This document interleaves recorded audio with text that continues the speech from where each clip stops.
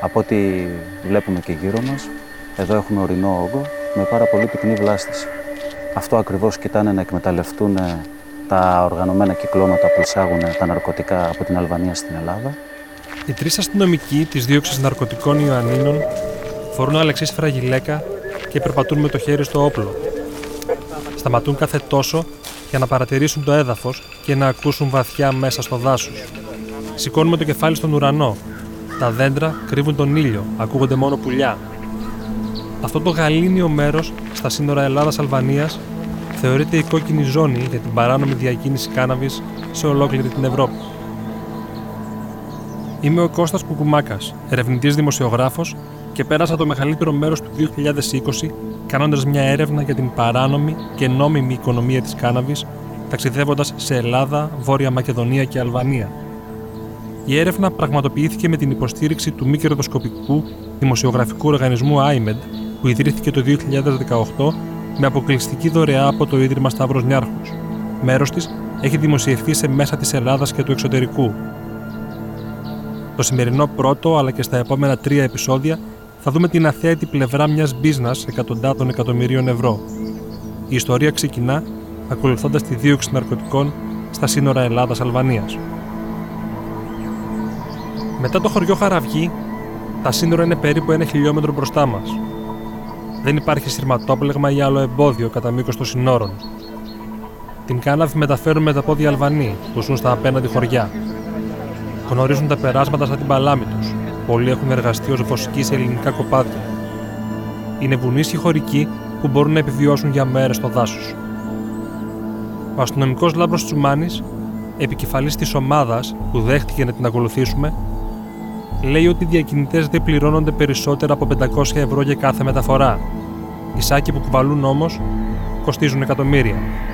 Γι' αυτό και συνήθως χρησιμοποιούν είτε άτομα, είτε και ζώα όπως μουλάρια, γαϊδούρια ή άλογα, όπου παραλαμβάνουν τα ναρκωτικά από το αλβανικό έδαφος και μεταφέροντάς τα μέσα από δύσβατα μονοπάτια με πυκνή βλάστηση, προσπαθούν να τα καταλήξουν σε ένα προκαθορισμένο σημείο του ελληνικού εδάφους.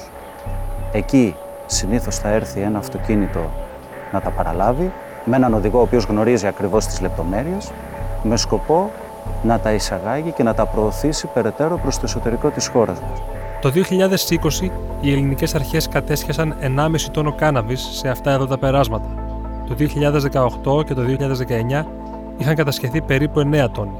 Όταν αναφερόμαστε σε μια σύλληψη, συνήθως για εμάς μια σύλληψη είναι περίπου στα 100 κιλά. Μια μέση ποσότητα. Έτσι. Τώρα εξαρτάται βέβαια και από την υπόθεση κάθε φορά. Έχει παρατηρηθεί να έχουμε συλλάβει και 1,5 τόνο φορτωμένο σε φορτηγό, έτσι. Αλλά και συνήθως όμως είναι τα 100 κιλά, δηλαδή όσο και το πλήστον αναφερόμαστε σε τέτοιες ποσότητες.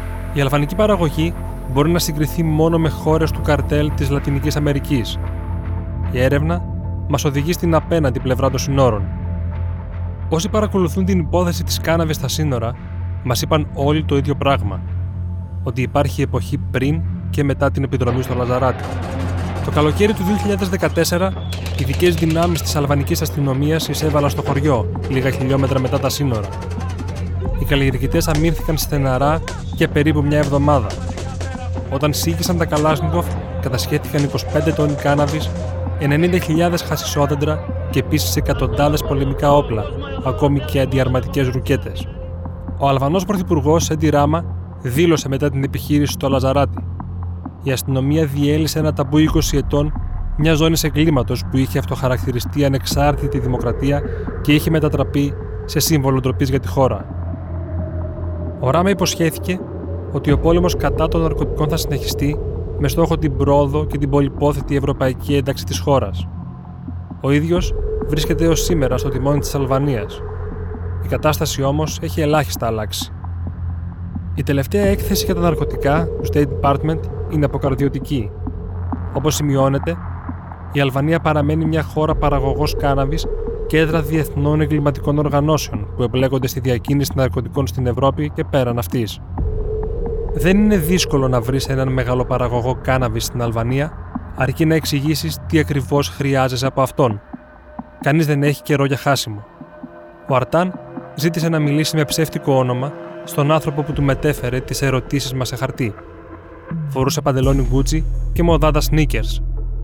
Καθισμένος σε ένα μπαρ στην παραλιακή πόλη Φλόρα, εξήγησε πώς μπορείς να βγάλεις πολλά χρήματα, τουλάχιστον μέχρι να σε πιάσει η αστυνομία. Όπως είπε, υπάρχουν 3 βασικοί κανόνες. Καλή πρόσβαση σε νερό, να μείνεις μακριά από αδιάκριτα βλέμματα και να έχεις μεγάλη υπομονή. Ο Αρτάν είπε ότι η ομάδα του φύτεψε την περσινή χρονιά 50.000 φυτά σε ένα καλό σημείο περίπου 3 ώρες με τα πόδια από το Τεπελένι. Αν ο αριθμός είναι αληθινός, τότε είναι μια πολύ μεγάλη φυτεία ακόμη και για τα δεδομένα της Αλβανίας. Μετά τη συνέντευξη, έστειλε στο WhatsApp φωτογραφίες από τη φυτεία, που πράγματι φαινόταν μεγάλη. Οι σπόροι εισάγονται από την Ολλανδία. Κάθε φυτό θα μας δώσει 200 με 500 γραμμάρια. Νερό υπάρχει σε κοντινή πηγή και τραβήξε με 2 χιλιόμετρα λάστιχο. Η φυτεία χρειάζεται επίσης λίπασμα, περίπου 5 ευρώ για κάθε ρίζα. Στέλνω τον πατέρα μου να αγοράσει, γιατί χρησιμοποιεί το ίδιο για τα σταφύλια και τις ελιές. Επίσης, στα καταστήματα γεωπονικών ειδών έχουν βάλει κάμερες. Όσο λιγότερα ίχνη αφήνεις, τόσο καλύτερα για σένα, είπε ο Αρτάν.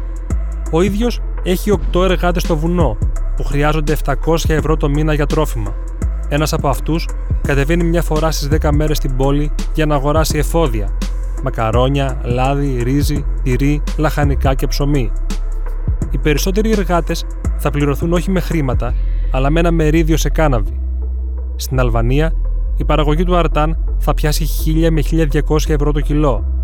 Στο εξωτερικό, δηλαδή την Ιταλία και την Ελλάδα, θα πουληθεί σε διπλάσια τιμή. Ο Έντι Ράμα δεν είχε μιλήσει ποτέ για νόμιμη παραγωγή της κάναβης. Τον Μάιο του 20 ανακοίνωσε ευνηδιαστικά ότι η κυβέρνησή του επεξεργάζεται ένα νομοσχέδιο για την παραγωγή φαρμακευτικών σκευασμάτων. Αυτό πυροδότησε πολιτική κόντρα, κυρίως όμως ένα πρωτοφανές δημόσιο debate μεταξύ νομικών και οικονομολόγων. Ο Ζεφ Πρέκι είναι επικεφαλής του Αλβανικού Κέντρου Οικονομικής Έρευνας στα Τύρανα. Είναι απόλυτα αρνητικός στο ενδεχόμενο νομιμοποίησης της κάναβης για ιατρικούς λόγους. Όπως λέει, σε μια τέτοια υποθετική περίπτωση, πιθανότατα θα επαναληφθεί αυτό που συμβαίνει κάθε φορά με την απελευθέρωση των νέων αγορών. Θα υπάρξει μια διεφθαρμένη διαδικασία διοδότησης προς όφελος συγκεκριμένων οικογενειών, υψηλόβαθμων πολιτικών που κάνουν business ή ακόμη χειρότερα του οργανωμένου εγκλήματος. Ο Μάρκ Κρόφορντ, Αμερικανός επιχειρηματίας που ζει στην Αλβανία, βρίσκεται στην απέναντι όχθη. Πρώην επικεφαλής του Αμερικανικού Επιμελητηρίου στα Τύρανα, ανήκει σε αυτούς που μιλούν ανοιχτά υπέρ της νόμιμης παραγωγής, παρότι αρχικά ήταν αντίθετος ως ρεπουμπλικάνος από το Τέξας. Ο Κρόφορντ άλλαξε γνώμη αφότου παντρεύτηκε μια γυναίκα με καταγωγή από τη Δερβιτσάνη, κομμόπολη με ισχυρό ελληνικό μειονοτικό στοιχείο απέναντι από το Λαζαράτι, και άρχισε έτσι να επισκέπτεται την κόκκινη ζώνη. Υπήρχε αυτός ο τύπος, και νομίζω είναι αληθινή η ιστορία, που δεν ήταν από το Λαζαράτι. Η γυναίκα του πέθανε, είχε μια κόρη και ήταν φτωχός. Και είπε: «Οκ, θα καλλιεργήσω λίγη μαριχουάνα». Φύτεψε καλαμπόκι γύρω της, αλλά η κάναβη μεγάλωσε πιο γρήγορα. Κάποιος το είπε στην αστυνομία και τον έκλεισαν μέσα. Σκεφτόμουν την καημένη την κόρη του. Η μαμά της είχε πεθάνει, ο μπαμπάς της ήταν φτωχός και τώρα στη φυλακή. Ενώ αν ζούσαν 500 μέτρα πιο εκεί, στο Λαζαράτι, θα ήταν πλούσιοι. Και ξανασκέφτηκα, προστατεύει στα αλήθεια ο νόμος αυτόν τον κακομοίρη? Μπα, μάλλον τον τιμωρεί. Στα ποινικά δικαστήρια της Αλβανίας είναι συνηθισμένο να οδηγούνται ολόκληρες οικογένειες, κυρίως από την επαρχία, που καλλιεργούν κάναβη στο πίσω μέρος της αυλής τους αντί για λαχανικά. Για αυτούς προβλέπονται οι ίδιες ποινές με τα μέλη των εγκληματικών οργανώσεων, δηλαδή κάθριξη 20 ετών. Υπολογίζεται ότι υπάρχουν 800 με 1000 κρατούμενοι με αυτά τα χαρακτηριστικά στις φυλακές. Στα Τύρανα πληθαίνουν οι φωνές που ζητούν αμνηστία για τους μικροκαλλιεργητές της υπαίθρου. Ο Κρόφορντ λέει ότι η Αλβανία στο θέμα της κάναβης σπαταλά αστυνομικές δυνάμεις και χρήματα χωρίς αποτέλεσμα. Μοιάζει, όπως λέει, με μια ποδοσφαιρική ομάδα που συνεχώς χάνει, όμως επιμένει να μην αλλάζει τακτική. Η αγορά μεγαλώνει κάθε χρόνο. Ό,τι και αν προσπαθούν. Είτε με περισσότερη αστυνομία, είτε με πιο σκληρούς νόμους, το εμπόριο αναπτύσσεται. και όλοι το βλέπουν. Τίποτα δεν δουλεύει για να το σταματήσει. Είναι σαν να έχεις μια ποδοσφαιρική ομάδα που κάθε χρόνο αλλάζεις τον προπονητή, αλλάζεις τους παίχτες, αλλά κάθε χρόνο χάνεις. Ίσως χρειάζεται να αλλάξεις την τακτική σου. Είναι το μόνο που σου έχει μείνει.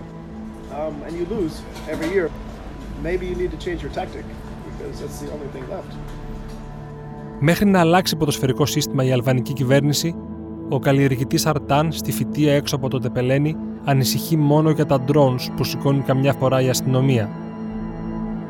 Το μεγαλύτερο μέρος της παραγωγής μου θα φτάσει στην Ιταλία με ταχύπλα, όμως ήδη έχουμε μεγάλες παραγγελίες από την Ελλάδα, είπε στον άνθρωπο που του μετέφερε τις ερωτήσεις μας για τη συνέντευξη. Τα ναρκωτικά θα μεταφερθούν σε ένα χωριό κοντά στα ελληνικά σύνορα και θα περάσουν με τα πόδια ή με μουλάρια. Είναι ένα ασφαλές πέρασμα εδώ και χρόνια, είπε. Η έρευνα οδηγεί πίσω στην Ελλάδα. Βρισκόμαστε στην κοκκίνα Μαγνησίας. Πίσω μου βλέπετε 30 στρέμματα βιομηχανικής κάναβης, την οποία την καλλιεργούμε για παραγωγή ανθού και σπόρου.